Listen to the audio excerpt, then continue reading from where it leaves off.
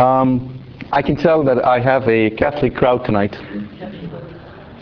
The good thing about our separated brothers, Protestant, they tend to sit up front and close to each other. Catholics, they sit in the back and they spread out.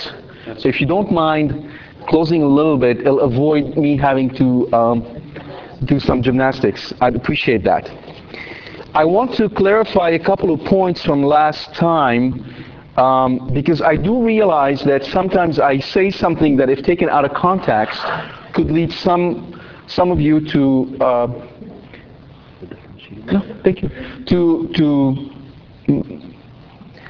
misunderstand what I'm trying to say. The first point is with regards to the issue of contraception. You know that I have oftentimes reminded all of us that contraception is a mortal sin, just as, and it's really a form of idolatry that matches what the Israelites did in the desert when they adored the golden calf. And you know that this is something we're not supposed to do because it really separates us from the life of Christ in us. I've been harping on this, but I don't want you to misunderstand what I'm saying to mean that families ought to have as many children as is physically possible.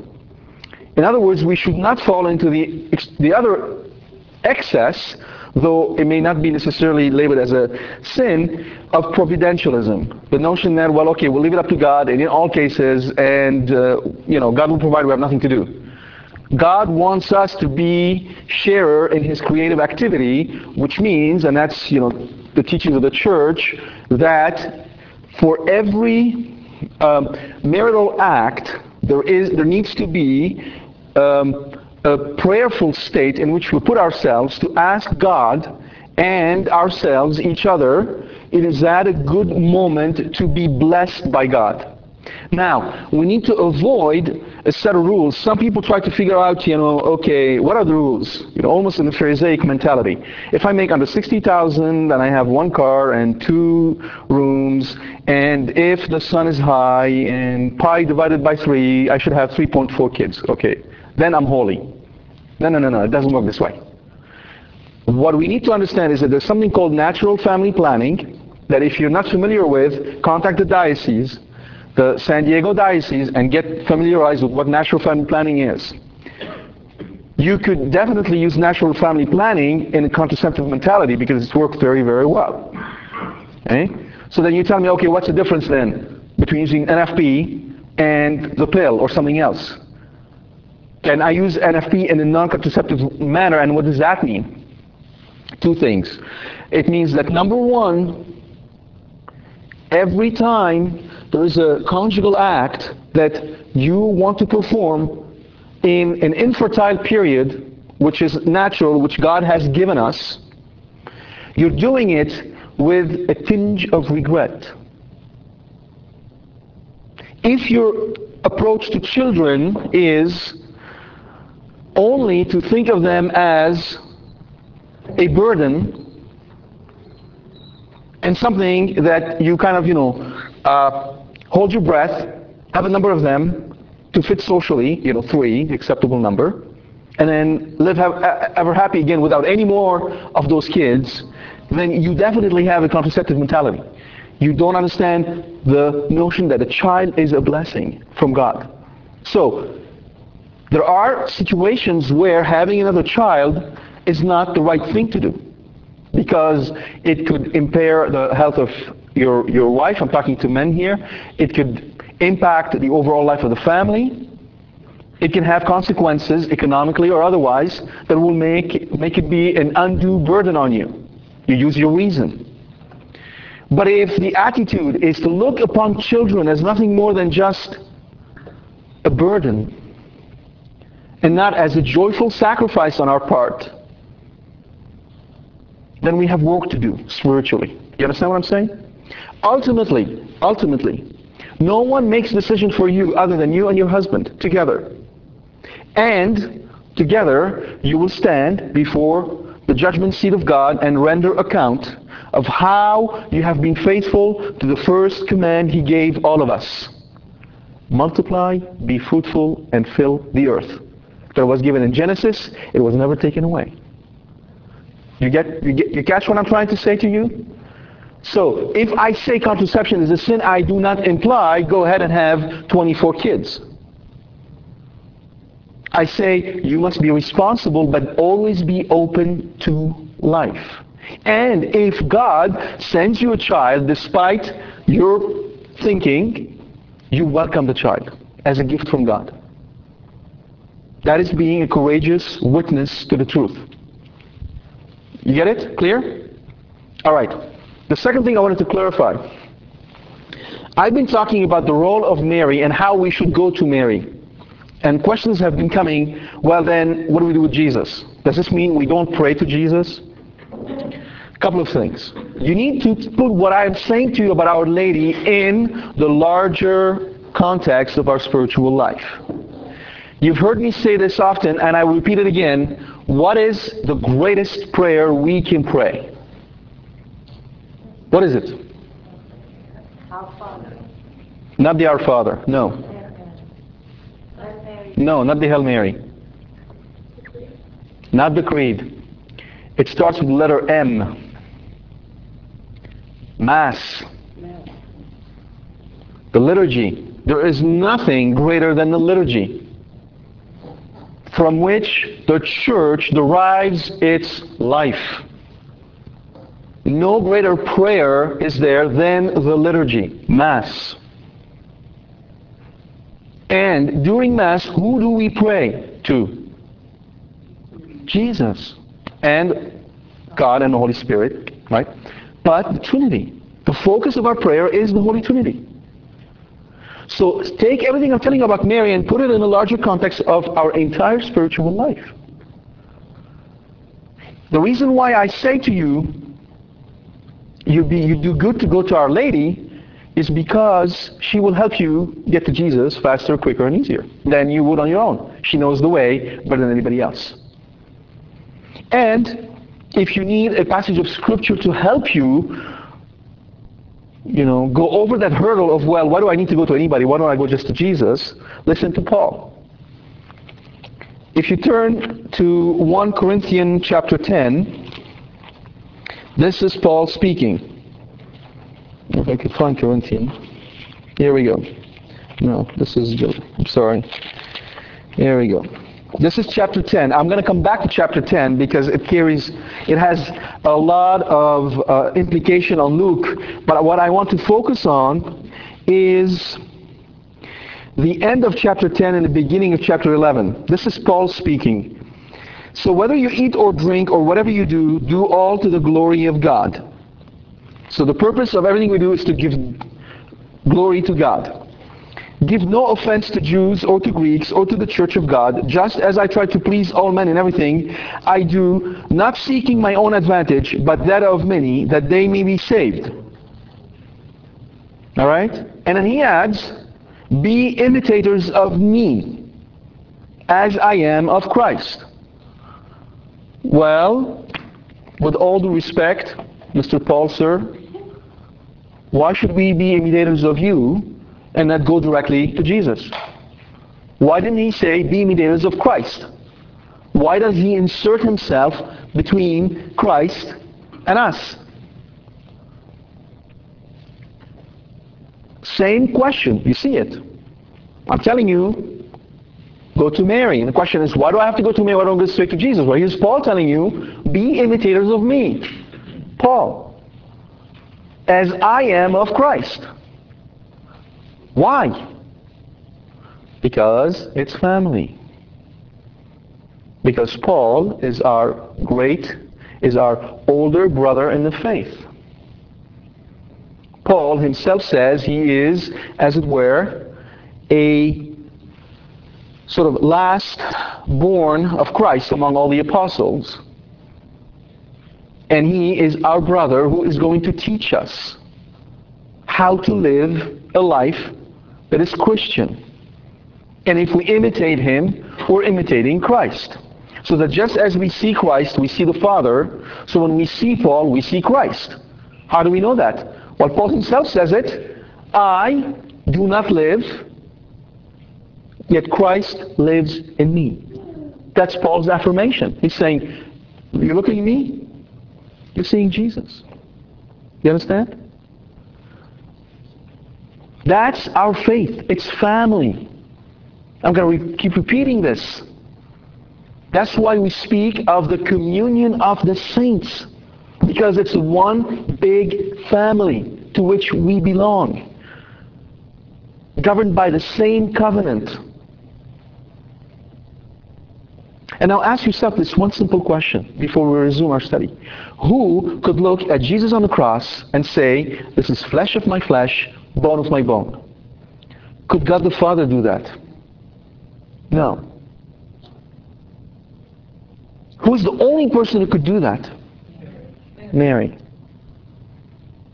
She's the only one who could do that. That is flesh of her flesh, bone of her bone. Just as Adam said this about Eve, flesh of my flesh, bone of my bone, the new Eve says this about the new Adam. In the Old Covenant, Eve came forth from Adam.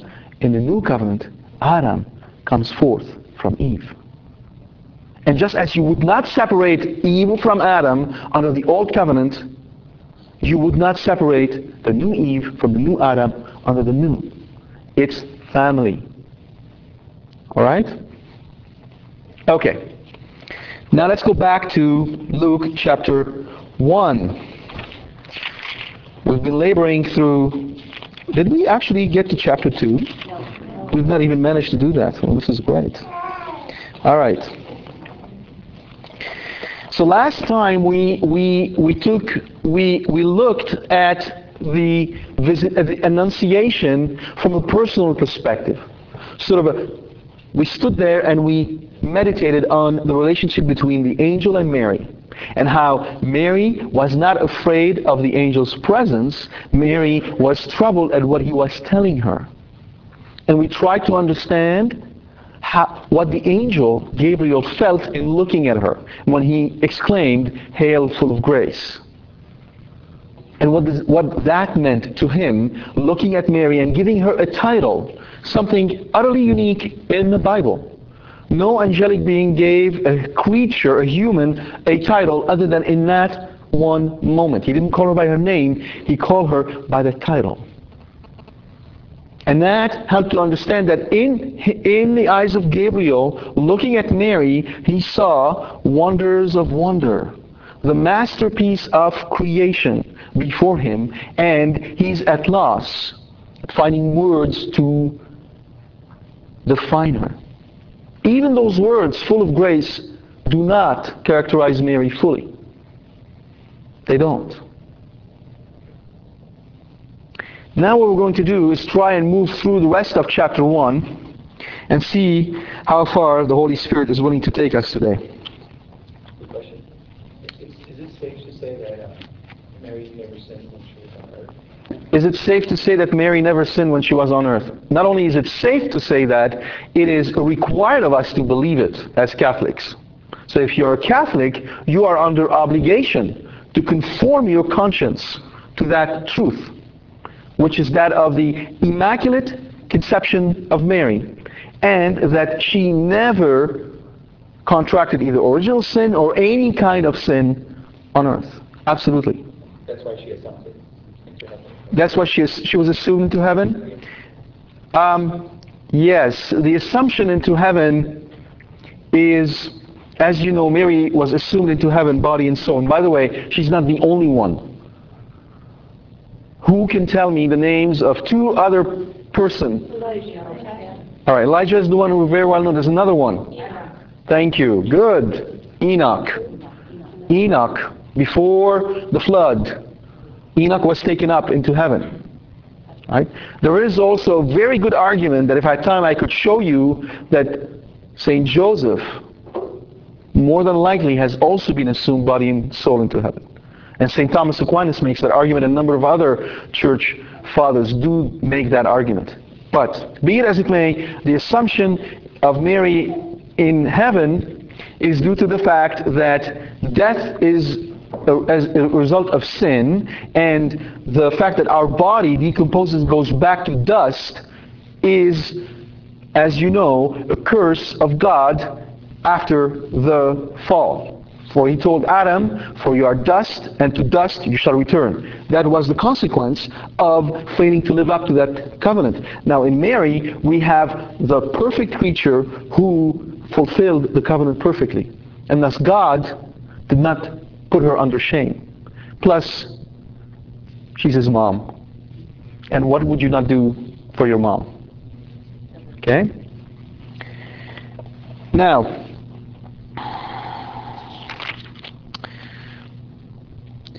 in those days, verse 39, Mary arose and went with haste into the hill country to the city of Judah.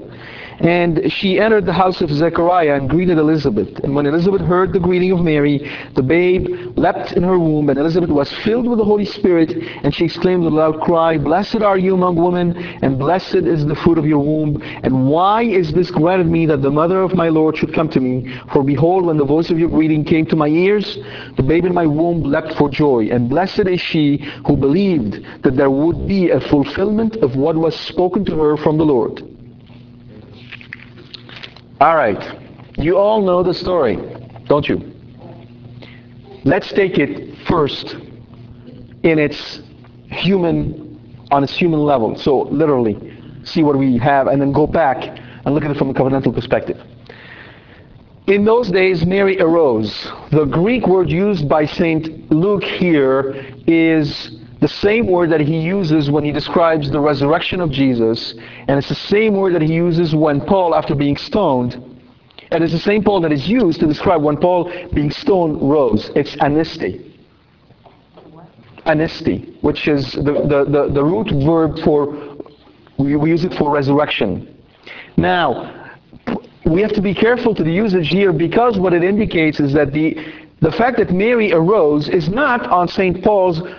Luke's part, a kind of an AFP document or a Reuters report. You know, somebody got up from his chair and then went out to the bar. Why does he say, in those days, Mary arose? Why does he say that? What does that mean? She was sitting on a chair, and then suddenly she thought, okay, time to get up. And so she got up. Why? Why does he mention that? Because what he's trying to attract our attention to is that the rising of Mary is not just a purely physical thing. As you know, I got up and I'm leaving. It is a rising on two other levels, and they're very important. The first one is spiritual. Okay? So that before you conduct yourself in any given action, you rise up spiritually. And during Mass, we say it, lift up your heart to the Lord. Right? Raise your thought up to the Lord. That rousing of your soul is an act of the will that proceeds from faith. The second important one is that same word, that same approach is used for David when he prepares to go to battle. So the rising of Mary is also, in a sense, a declaration of war. Remember, we are in spiritual combat against the enemy. And the enemy is not just the world. It is the world, the flesh, and the devil. And her rising is a signal that our action need to be also put in their proper perspective, a spiritual one. So when she's going to see to Elizabeth, and she's going with haste to fulfill a duty towards her older cousin, to help her in her pregnancy. She figures Elizabeth is old, she will need help. And here she is going to help Elizabeth. It signals also a change, a shift. In the Old Testament, it was us who went to God in His temple. God dwelt in the temple, and we went to visit God. In the New Testament, God has entered our home. God comes to us. And who brings God to us? Mary. She went in the hill country of Judea. Remember, she lives where? Up in Nazareth, in Galilee. So she has to go down south to Judea. What's in between? Samaria. Now, let's put that in context. Samaritans, I told you, the word Samaritan has been imposed by the Jews on the folks living in that area. It was a derogatory term. Samaritans never called themselves Samaritans. They called themselves Israelites. Right? I've told you, 3 key words we need to continue to distinguish. Don't confuse them. Hebrews, Israelite, and Jews don't mean the same thing. Hebrews are descendant of Eber, the great-great-great-great-great-grandfather of Abraham. Under that big umbrella, you have also Ishmael and all his descendants, the Arabs. They're Hebrews. Israel is Jacob, and the Israelites are all descendants of the 12 sons of Jacob, the 12 tribes. Those are called Israelites. And then Jews are descendant from Judah, the 3rd son of Israel.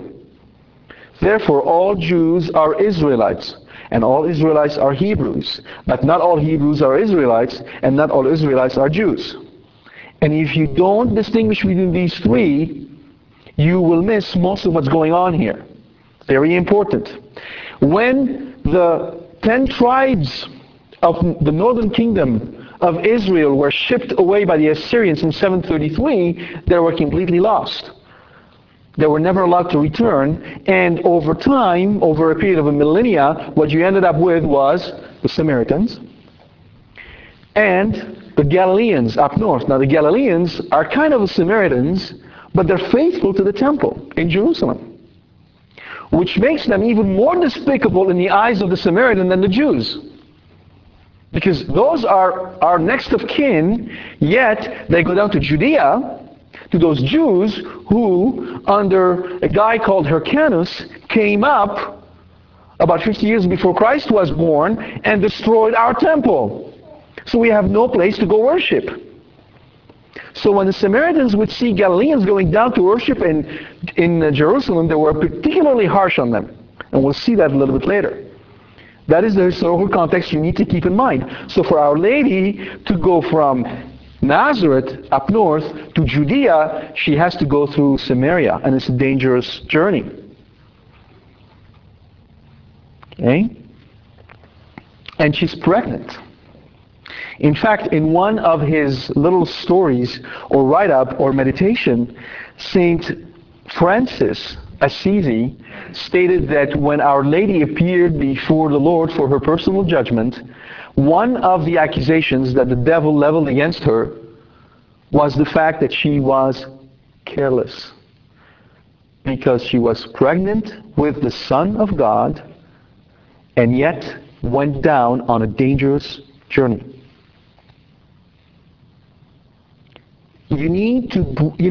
Our faith is an incarnate faith. It happens with flesh and blood and bodies and people. If you just spiritualize it as you read this and there's no context behind it, you're missing the point. You have a pregnant young woman, a pregnant young beautiful woman going on a dangerous journey, having in her womb the Savior of the world. You need to appreciate that. Why didn't she stay home to protect the Savior of the world instead of exposing him to this dangerous journey?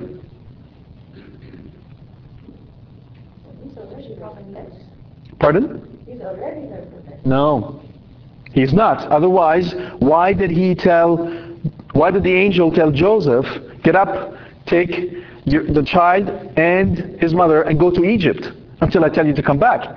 And he didn't tell him, and oh, by the way, your insurance policy is the child. In fact, St. Joseph went down to Egypt having no clue where he's going, and the child remained silent, said no word. The child was completely dependent on them, just as any child would be. That's the mystery of the Incarnation. Two things we need to avoid with our Lord. Number one, turning him into just a child who had no clue who he was. That's not true. And number two, turning him into Superman. I know it's not what you're saying, Rose. I'm not implying that you're saying that. You just brought that to my attention. God was completely dependent on them. I mean, our mind rebels against that notion. It does. It just doesn't accept it. What do you mean God is dependent on them? Well, God was dependent on them. God sat in the back seat and said, you drive. That's what it means. To carry this one step further, had Mary said no to Gabriel, had she said no, it would not be saved. That's the weight of her word. Don't think that if she had said no, God would have said, okay, missed it. All right, initiate plan B. She was it. She was the mother. She was the one whom he chose. And in her freedom, she could have said no. Realize that. Realize the magnitude of what it means for God to become incarnate. To be a child in the womb of a woman. Mary goes up to Judea in the hill country, and then she enters the house of Elizabeth. Now I want you to slow down your mind, bring it down, rev it down, and then take it in slow motion. Imagine you see the movie in slow motion, because it's important. We can't read Luke the way we're reading, U.S. News or Time magazine. Here are the steps. And she entered the house of Zechariah. So, you got to imagine this. Mary opens the door and she steps into the house. You're with me? Okay. Let me ask you a question. When Mary stepped into the house, was God substantially present in that house? He was, right? Because he was in her womb and she was in that house. You agree with me? What happened then when she stepped into the house? Did anything happen? Did the Holy Spirit come upon Elizabeth? No. See, rev it down. You're going too fast. She stepped. Now stop the movie. Look at the picture. Mary just entered the house. Anything happened? No, you're going too fast. So, I'm sorry?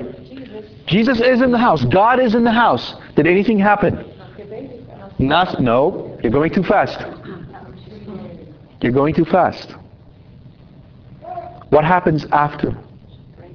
She greets Elizabeth, and then it is the greeting of Mary that prompts the coming of the Holy Spirit, not the presence of Jesus. Do you see that?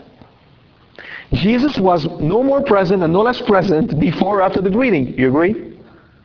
He was just as present before as he was after. Nothing happened when Mary stepped into the house. She stepped, nothing happened. She greeted Elizabeth. And notice, Luke doesn't tell us what the greeting was, because it doesn't matter. What matters is that when she greeted Elizabeth, and what do you think the greeting would be?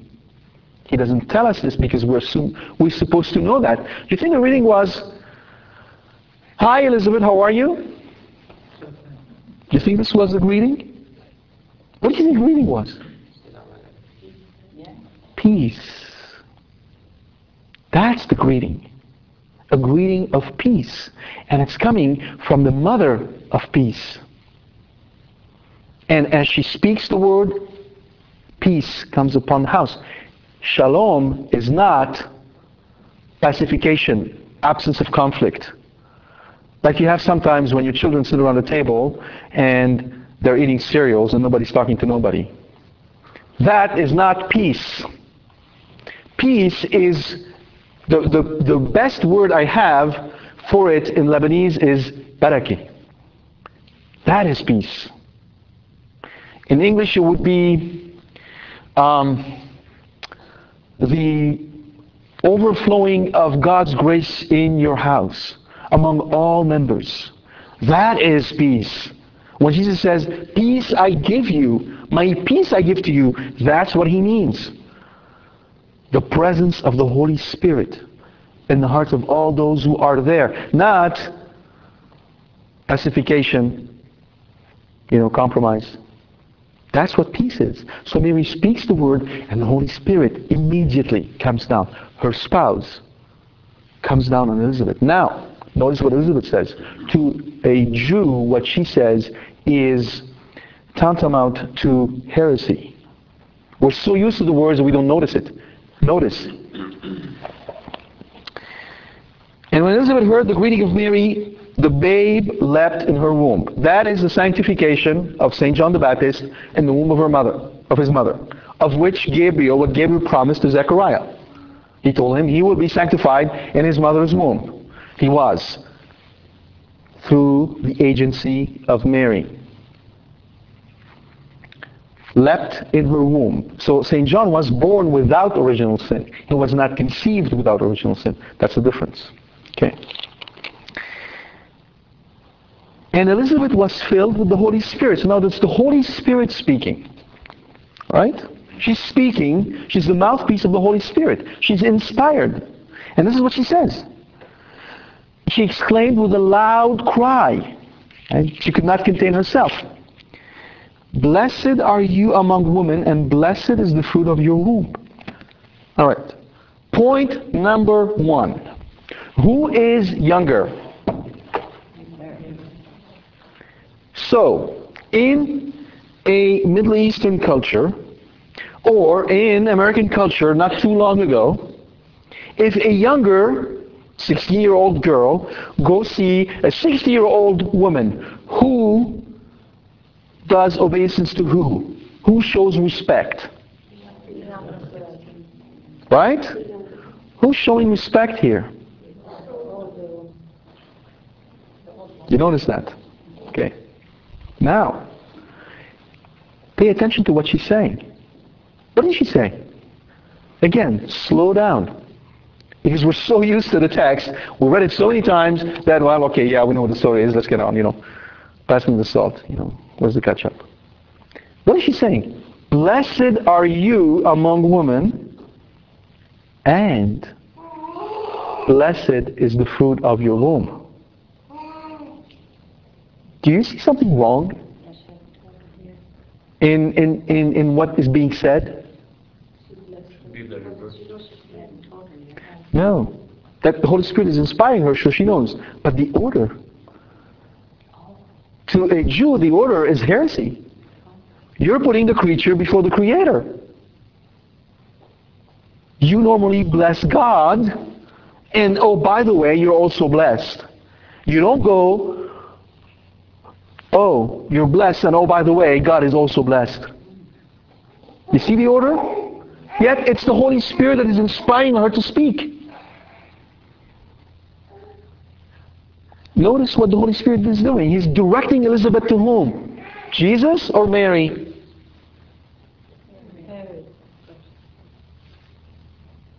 The Holy Spirit. Telling Elizabeth to do what? To honor and venerate. That's what veneration is. You got it right here in the Bible. Mary. Elizabeth is venerating Mary. How do we know that? Notice the language. And why is this granted me? That the mother of my Lord should come to me. What is she saying? The 60-year-old woman, so here we are. We have no clue what's going on. We're just watching. We're a bunch of Judeans living in Judah, and we'll be working in the field out there, and we're coming in to ask a little bit for a glass of water. And then we see this 60-year-old woman looking at this young girl, and she's telling her, and why is this granted me that you visit me? Don't you see something odd here? What is she saying when she says, why is this granted me? She's basically saying, I am not worthy that you come to me. That's what she's saying. Why is this granted me that the mother of my Lord should come to me? Now, mother of my Lord. Two meanings.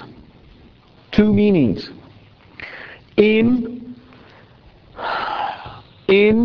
the culture of Israel, the mother of the Lord is known as the Khebirah, Khebirah in Arabic. And who was she? She was the queen mother. The king did not make his wife the queen. Why? because he had a bunch of them. And if he tried to make one of them the queen, she'd be dead the following day. But guess what? He had only one mother. And so she was the queen, the mother, the queen mother. That's where we get the title of Our Lady as Queen of Heaven. Not from some pagan Greek stuff. We get it from ancient Israelite traditions. Reference. Okay, where's this my little paper here? If we turn to 1 King, the first book of Kings, chapter 2. 1 King, chapter 2, 19 through 20.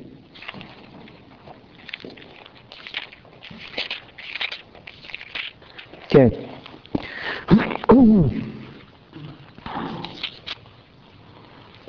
Where's chapter 2? Here we go.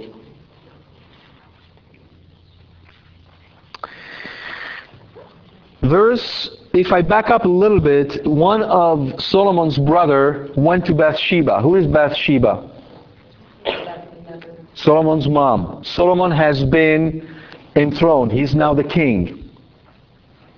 And one of the brothers went to Bathsheba and said, please ask this for me. He said, and now I have one request to make of you. Do not refuse me. She said to him, say on. And he said, pray ask King Solomon. He will not refuse you. He will not refuse you to give me Abishag the Shunammite as my wife. But Bathsheba said, very well, I will speak for you to the king. Now listen carefully. So Bathsheba went to King Solomon to speak to him on behalf of Adonijah. And the king rose to meet her and bowed down to her. Remember when I tell you that we use the four senses of Scripture? The Catholic quadriga, the literal sense, and the anagogical sense, that which applies to Christ. Who does Solomon represent? Who does he point to?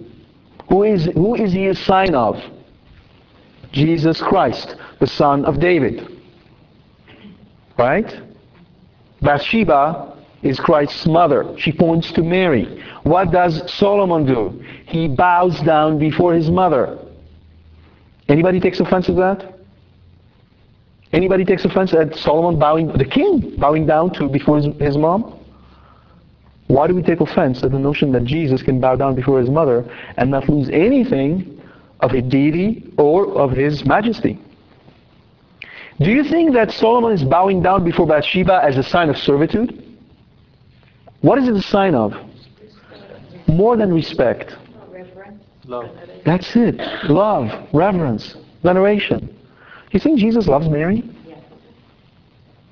You get that? You need to enter into that mystery between Jesus and Mary. And I'll tell you this. You won't be able to force your way. You have to be invited. And the only way you can be invited is in prayer. So you can enter into the house of Nazareth and see for yourself how Jesus treated Mary. That is a gift you can receive in prayer. And many, many humble souls who pray the rosary and who are living a very devout life know exactly what I'm talking about. I don't need to paint them a picture. Now, let's come back. Let's follow what happens here. And the king rose to meet her and bowed down to her. Then he sat on his throne and had a seat brought for the king's mother. And she sat on his right. She's the most powerful person in the kingdom after her son. As far as I'm concerned, this is no church teaching. This is Mr. Me talking now. When John and James went with their mom, and she was interceding on behalf of their son, saying, I just want you to put him on your right-hand side and him on your left-hand side. Take the two most powerful positions and give them to my two sons. And I'm going to be happy. And he says, are you willing to drink the cup that I'm about to drink? And they said, we are. So you will. But as to who sits on my right and my left, it is not up to me to give, but my Father who is in heaven. Well, as far as I'm concerned, the one who's sitting on his right is Mary, and the one who's sitting on his left is Saint Joseph. And I think it makes sense, but that's me talking. End of parenthesis. So, here is Solomon bowing before his mother. She was called the Khebirah, the mother of my Lord. Alright? Let's go back to Elizabeth now. So here is Elizabeth saying to Mary, I should have kept my finger on this.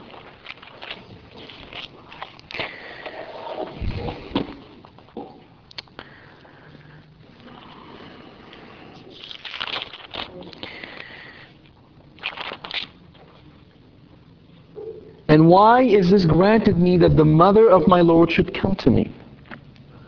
People ask, okay, show me where we have to show, veneration to Mary. Right there. You got it in the Bible. Right there.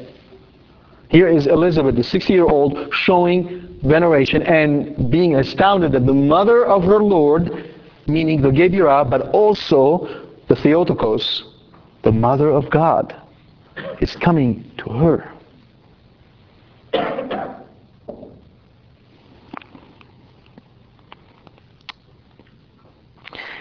For behold, when the voice of your greeting came to my ears, not, for behold, when the presence of God was made manifest in my house.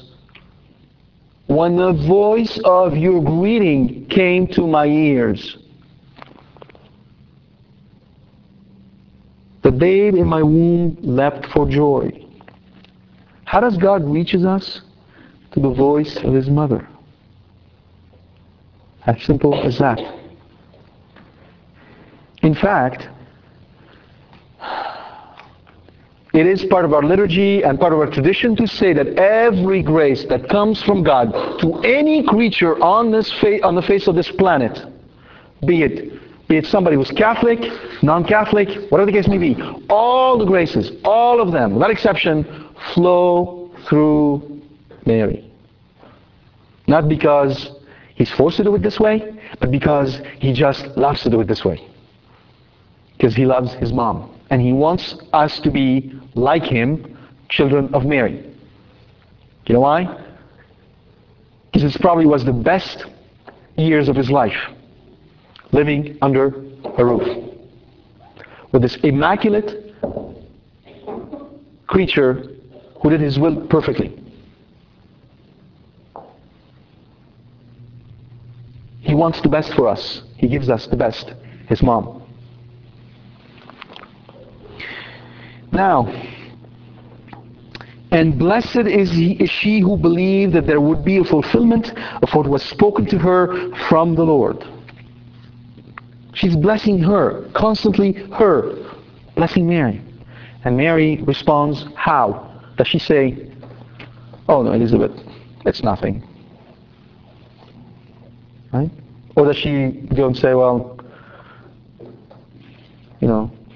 I know, and it's amazing. I don't know how this happened.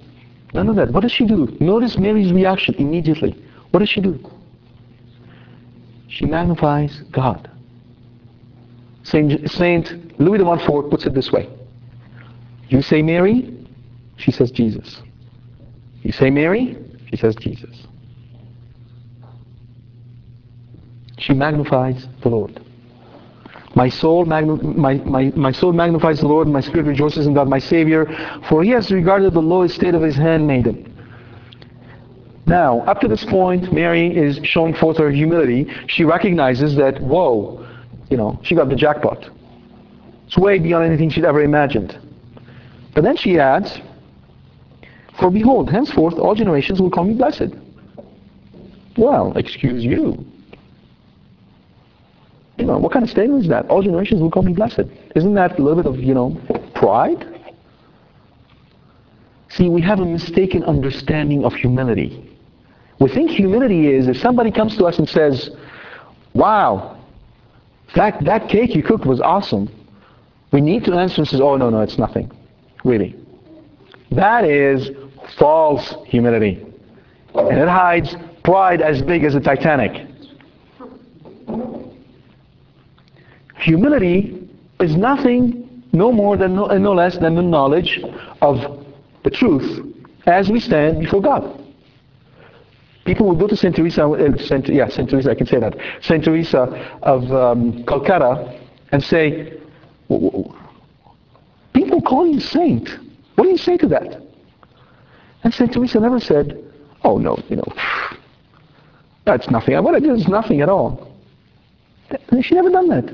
She simply looked back and said, well, we're all called to be saints. Well, that's the plain truth. She acknowledged what God did in her life. She never, recused it or hide it. But the difference is that Saint Teresa of Calcutta, whenever somebody would come to her and compliment her, and I know that firsthand because I have friends who lived with her, and guess what? They have one of her sweatshirts.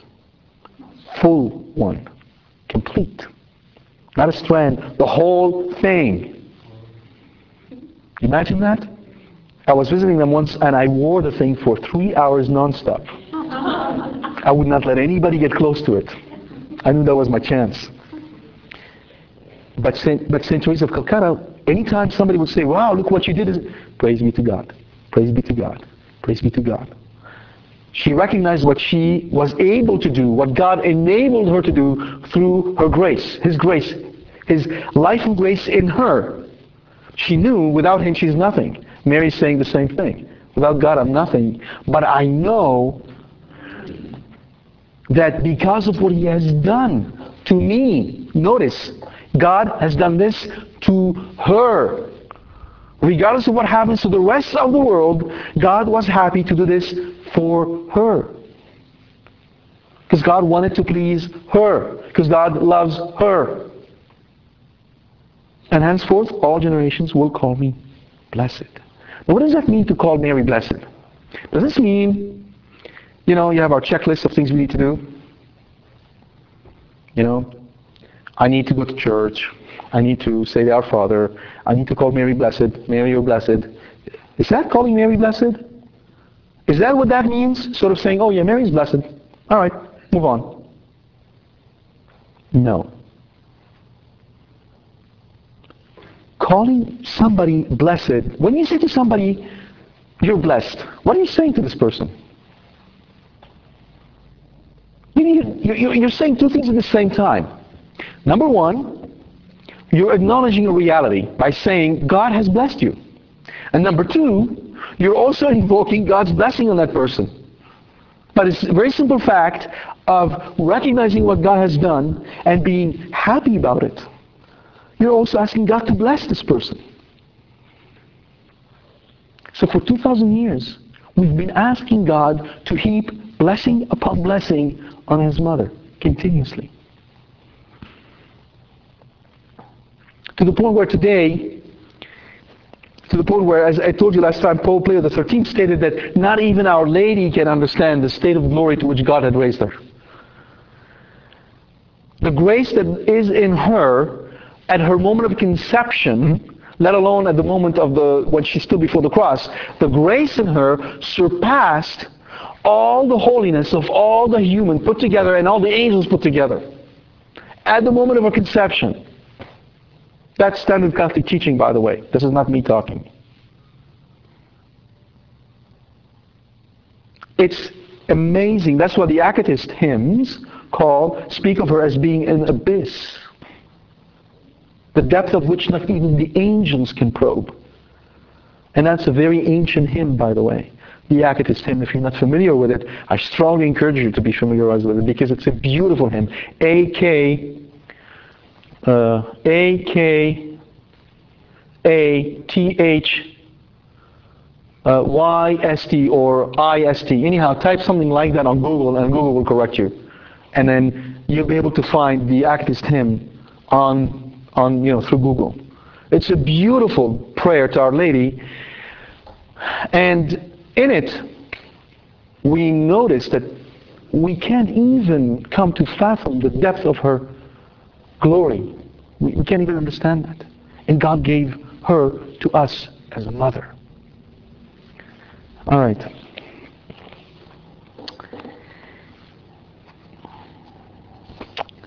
Now notice, behold, henceforth, all generations will call me blessed, for he who is mighty has done great things for me. He has done great things for her. Not one thing, many things, since she was born. And she's recognizing that. And holy is his name, and his mercy is on those who fear him from generation to generation. His mercy and on those who fear him. He has shown strength to his arm. He has scattered the proud in the imagination of their hearts. He has put down the mighty from their thrones and exalted those of low degree. He has filled the hungry with good things, and the rich he has sent empty away. He has helped his servant Israel. Now we can come back to the covenant. In remembrance of his mercy, as he spoke to our fathers, to Abraham and to his posterity forever. All right. So now we switch from the personal to the covenantal. There's a number of things happening here. First, there is a subtle but very powerful typology going on here that St. Luke is drawing on, but he assumes we know it. So he doesn't call it out explicitly. But I'm going to show it to you. First, Mary, rise and go up in the hill country of Judea. And she greets Elizabeth, and Elizabeth says, and why is it that the mother of my Lord should come to me? Right? All right. Let's turn to 2 Samuel 6.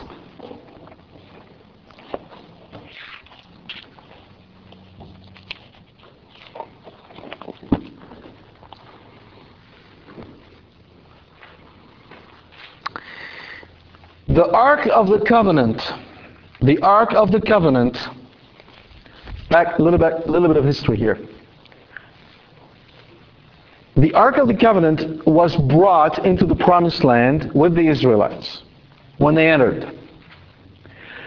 At one point, it was in the tabernacle, and the high priest was named Eli. And Eli had 2 sons, Phinehas and forgot the name of his other second son now. And they were worthless. They were priests, and they were utterly worthless. Meanwhile, there is a pious, holy woman named Hannah, who was barren. And she went and prayed that God would give her a son, and she said, if you give me a son, I'll consecrate that son to you. And God did, and Hannah bore and gave birth to Samuel. And she brought Samuel back to Eli, and she said, I am consecrating my son to the Lord. He now becomes your son. Eli is a Levite. Hannah is not. Samuel is not a Levite. He's not from the lineage of Aaron. All right? He is taken by adoption under Eli. And at one point, there's a great battle, and the 2 sons of Eli are slain. The Ark of the Covenant is taken by the Philistines, and news come to Eli, and he's told that your 2 sons are dead, the Ark is taken. Upon hearing this, he seized with trembling, he falls on his back, and he dies. That creates a little problem for Israel. There is no high priest. Without a high priest, there's no sacrifice. Good thing Hannah's prayer was heard. Good thing Hannah consecrated Samuel. Because guess who carries the priesthood now? A non-Levite. Samuel. Okay? You know the episode with Saul and the demise of Saul. And all through it, the ark was first the Philistines, and then the ark left and came back on its own, so to speak. But it was not in Jerusalem. So now, at this juncture, David goes out to bring the ark back. You follow me? All right. And when they came to the threshing floor of Nakon, Uzzah, all right, David, beginning with chapter 6, David again gathered all the chosen men of Israel, 30,000, and arose and went with all the people who were with him from Baal Judah to bring up from there the ark of God. Interesting enough, Baal Judah is really the Lord of Judah. Baal means Lord. Which is called by the name of the Lord of hosts, who sits enthroned on the cherubim. And they carried the ark of God upon a new cart and brought it out of the house of Abinadab, which was on the hill. And Uzzah and Ahio, the sons of Abinadab, were driving the new cart. Abinadab was consecrated priest. His sons are priests, the Levites. When the ark was built, God gave very specific instructions. He said, the Levites will carry the ark. But should any man lay his hand on the ark, I will slay him. Now what did the ark contain? 3 things. The 10 Commandments, the manna, and the rod of Aaron that had budded, flowered. Those were in the ark. Now you'd say, if God had said, if you touch the manna, or if you touch the 10 Commandments, I will with my own finger, or if you touch the rod of the high priest, right, you're dead meat. You cannot relate to that. But what is the ark? It's a box. It's a box. It's a box made of acacia wood with gold plated out in and out. What's up with God? Why is he so picky? Why doesn't he want us to touch the box? I mean, we're not touching the inside of the box. We're just touching the box. If you ever touch the box, you're dead. Let's keep on reading. And when they came to the threshing floor of Nakon, Uzzah, the priest, put out his hand to the ark of God and took hold of it, for the oxen stumbled. They had the box containing the ark on the oxen. You know an oxen, how it walks? Those big shoulders, right? So the ark is kind of, not very stable. And they were going up to Jerusalem, it's going up, and they got to a point where the ox stumbled. So, in order to prevent the ark from falling, this priest just put his hand on it to straighten it. Isn't that a good thing? Right? I mean, you don't want an ark to fall, right? Well, guess what? And the anger of the Lord was kindled against Uzzah, and God smote him there, because he put forth his hand to the ark.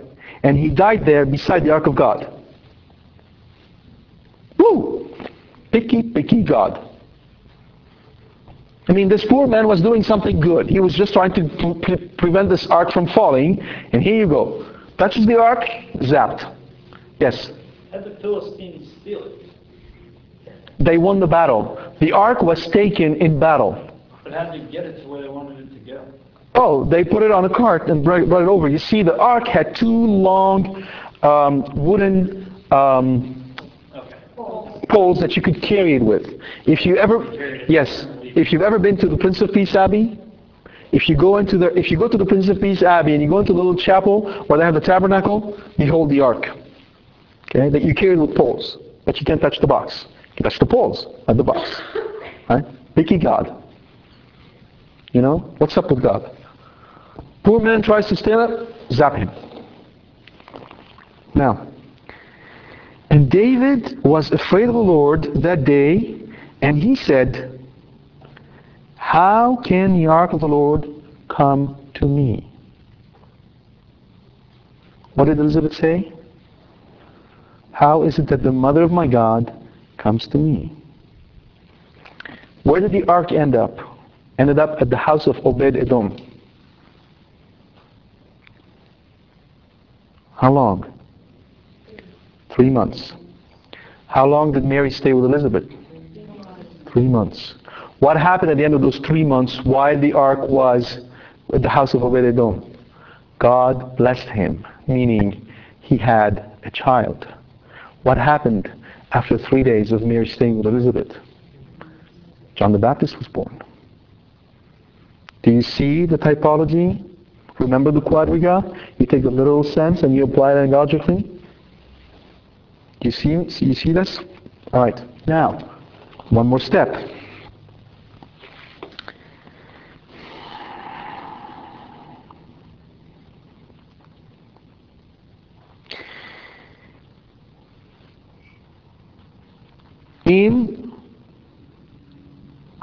In chapter 6, if you drop to verse 16, David went back 3 months later and brought the ark. And as the ark of the Lord came into the city of David, verse 12, and it was told King David, the Lord has blessed the house of Obed-Edom and all that belongs to him because of the ark of God. So David went and brought up the ark of God from the house of Obed-Edom to the city of David with rejoicing. And when those who bore the ark of the Lord had gone 6 paces, he sacrificed an ox and a fatling. And David danced. You see this word translated in English, danced? In the original, it is leapt. The same word used for John the Baptist. Literally leapt. See that? John the Baptist leaps for joy before Mary. David leaped for joy before the ark. Okay? So David and all the house of Israel brought up the ark of the Lord with shouting and with the sound of the horn. Incidentally, you know, sometimes there are those who say in Matthew says that Joseph knew Mary not until she gave birth to her firstborn, and they say, well, you see, you know, they didn't have any relationship until she gave birth to her firstborn, implying that after that they had a marital relationship. Well, that word "until" doesn't say anything about what happens in the future. It just applies to the present. Why? Because if you drop down a little bit more to verse 23, you see Micah, the daughter of Saul, David's wife, saw him dance the way he did, and she thought, he's making a fool of himself. And she told him so. And he said, I'm dancing before the Lord. I would dance even more before the Lord. Okay. Which incidentally brings me to another important point. While it is true that we have to have a personal relationship with Jesus, that expression doesn't carry the full meaning. We're not just supposed to have a personal relationship with Jesus the way I have a personal relationship with my accountant.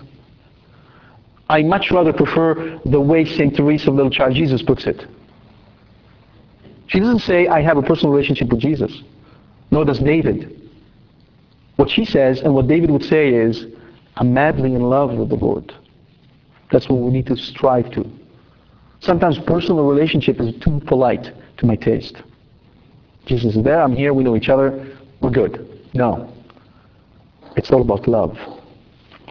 So anyhow, going back to this, and she despised him, and then, and verse 23, and Micah, the daughter of Saul, had no child to the day of her death. In the Greek, it's the same word. Micah had no children until she died. And then you say, and after that she had a couple of them. Right? By the way, that argument about until was made by St. Jerome, where he answered it completely masterfully. He gave 7 different examples where that word doesn't carry the meaning that people would say. So the argument that Mary had more children is very ancient, and the answer is very ancient. It's part of the treasure of the church. We'll just have to dig it up. That's all. All right. Now, flip over to Revelation chapter 12.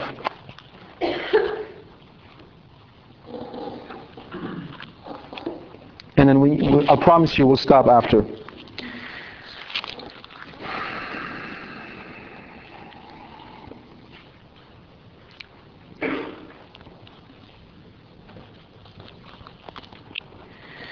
All right.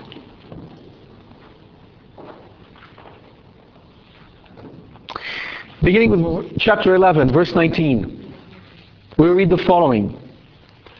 Then God's temple in heaven was opened, and the ark of his covenant was seen within the temple.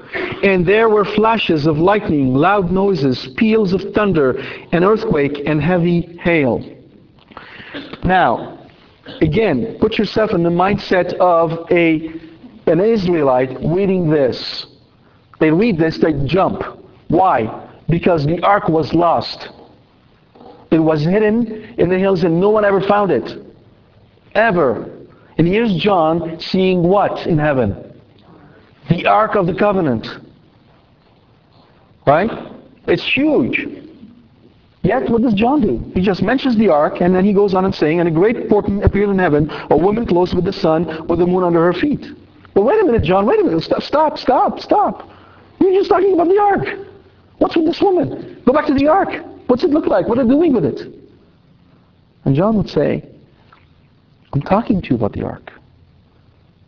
Not the symbol, the real one, the real thing. The thing that the box pointed to. The woman. What was in that ark? Manna? The Ten Commandments? The rod of Aaron that budded. What is the rod of Aaron? It's the rod of the priesthood. Symbolizing what? Representing what? Christ, the high priest. What are the Ten Commandments?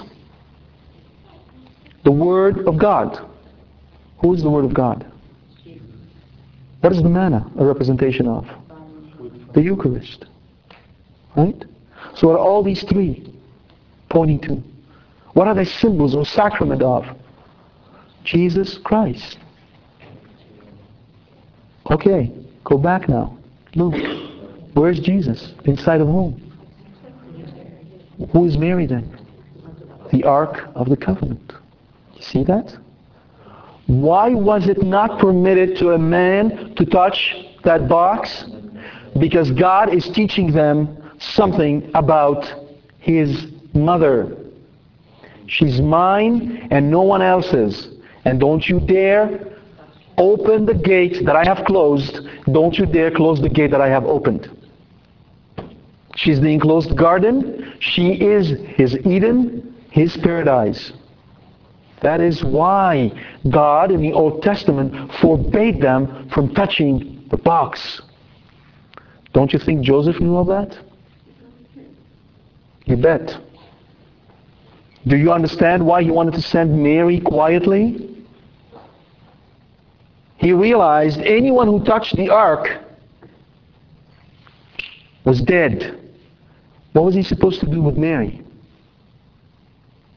Moses, when the Holy Spirit came down at the end of Exodus and filled the tabernacle, the tent, to overshadow the ark. Remember I told you there's three places where the word overshadow appears in the Bible. In Genesis, when the Holy Spirit overshadows creation. In Exodus, when the Holy Spirit overshadows the ark. And in Luke, when the Holy Spirit overshadows Mary. When the Holy Spirit overshadowed that box and filled it with the glory of God, what did Moses, who spoke to God face to face, what did he have to do? What was he forced to do? Leave. He could not stand there.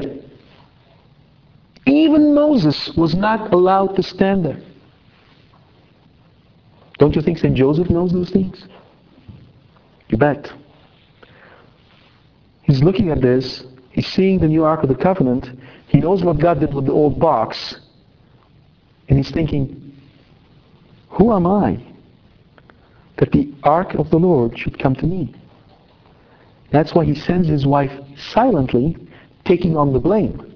Because if he thought that she had relations with another man, him being just not according to our sensitive, romantic understanding of just today, just according to the law that God gave them, he would have to denounce her. Otherwise, he was allowing sin to enter into Israel, and he would be culpable. Instead, by sending her away silently, he's saying to the rest of the world, she's not good enough for me. I'm not divorcing her, I'm just sending her away. He didn't divorce her, he sent her away. And he would incur the blame. That's why the angel told him, do not fear to take Mary.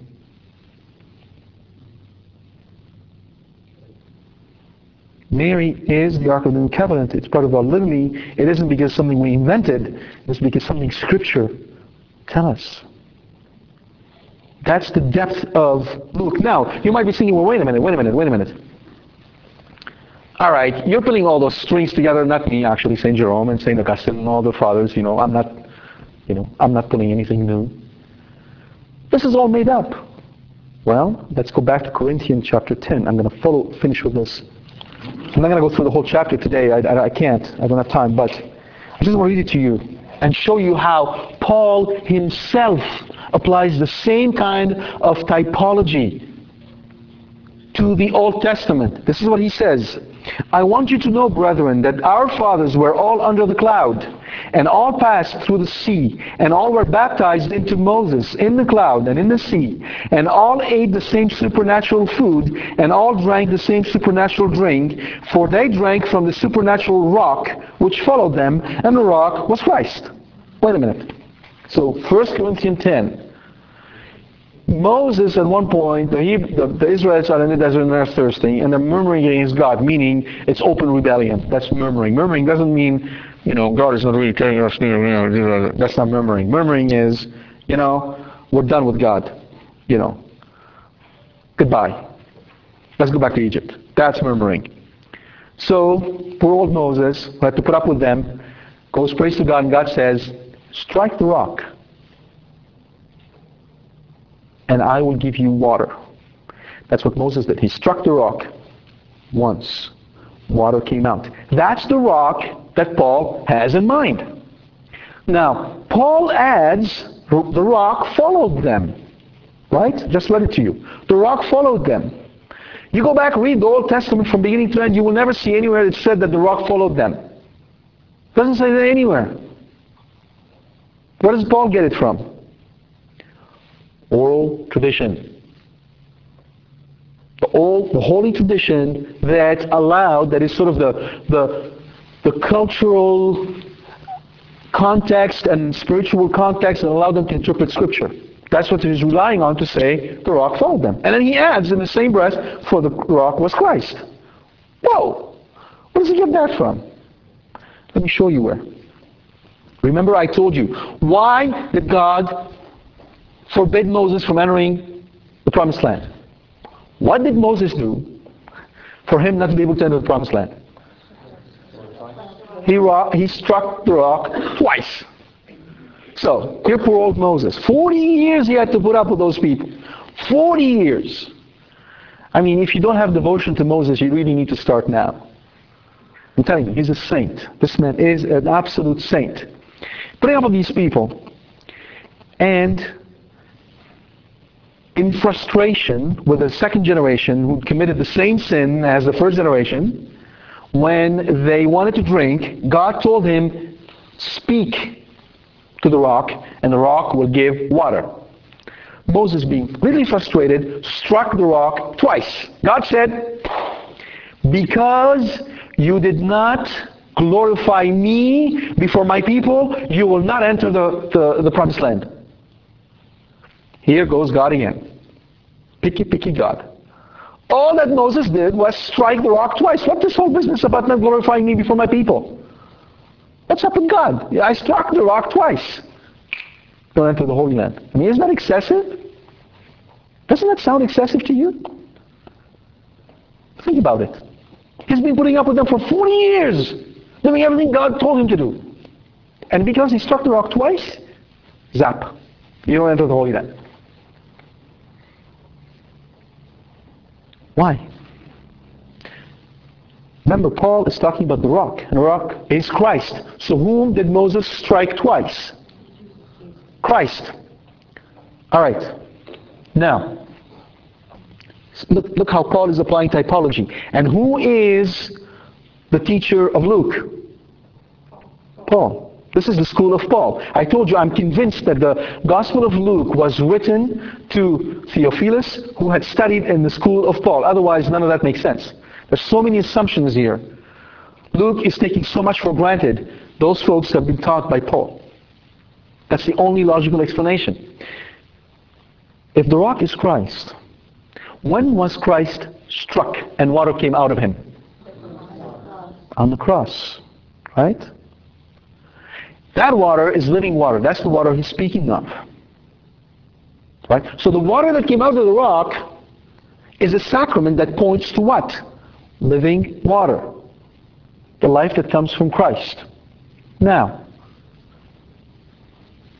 Christ was struck once on the cross. What does the priest do in Mass? Does he strike Christ again? Do we re-crucify Christ in Mass? What does the priest do? He speaks the words of consecration, and water, living water, is made available to us. Get that? That is Paul. That is how Paul is reading the Old Testament, applying the anagogical sense of Scripture to what happened. You see that? You see how he's taking events that happened before and now looking at them through the lens of Christ. He sees Christ in them and he sees them pointing to Christ, the fulfillment of Scripture, and he sees them unraveling their mystery and their meaning in Christ. So that, as he says himself a little bit later, now these things are warnings for us.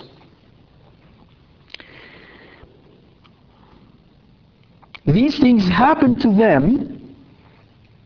This is Paul speaking. These things happen to them as a warning, but they were written down for our instruction. Catch that? They were written down for our instruction. Who is the our he's making reference to? Christians. Okay? So he's looking at it and then seeing the sense that applies to Christ, and he's pulling it out. And he's Luke's teacher. Luke does the same. Get that? By the way, when we get to the mini-apocalypse in Luke, the end of the world deal, you will see how keeping track of the literal meaning, the anagogical meaning, wrapped together into one reading will make perfect sense. Because when Christ speaks, he's speaking simultaneously about the destruction of the temple and the end of the world, together. And then some parts apply to the end of the world, some parts apply to the temple, some parts apply to both. And he doesn't have to switch between the two because to his readers and listeners, to his listeners and to readers of Luke, everybody knows that the temple is a microcosm. It's a small representation of the whole world. And whatever happens to the miniature thing will happen to the real thing. That's a given. So then Christ can speak freely of the little thing and the big thing without having to say, now I'm talking about the little thing, now I'm talking about the big thing. It's a given. We miss it. But keeping those four senses of Scripture is the key to make the appropriate interpretation of Scripture, which is what the church does. God bless you. Now we're going to stop here, say a word of prayer so that those of you who need to leave may do so, and then we will take some questions after. Father?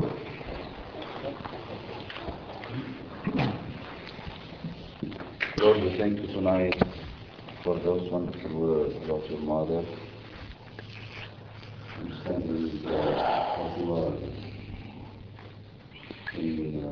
from the beginning in the plan, what was in the Old Testament, present, and how you learned us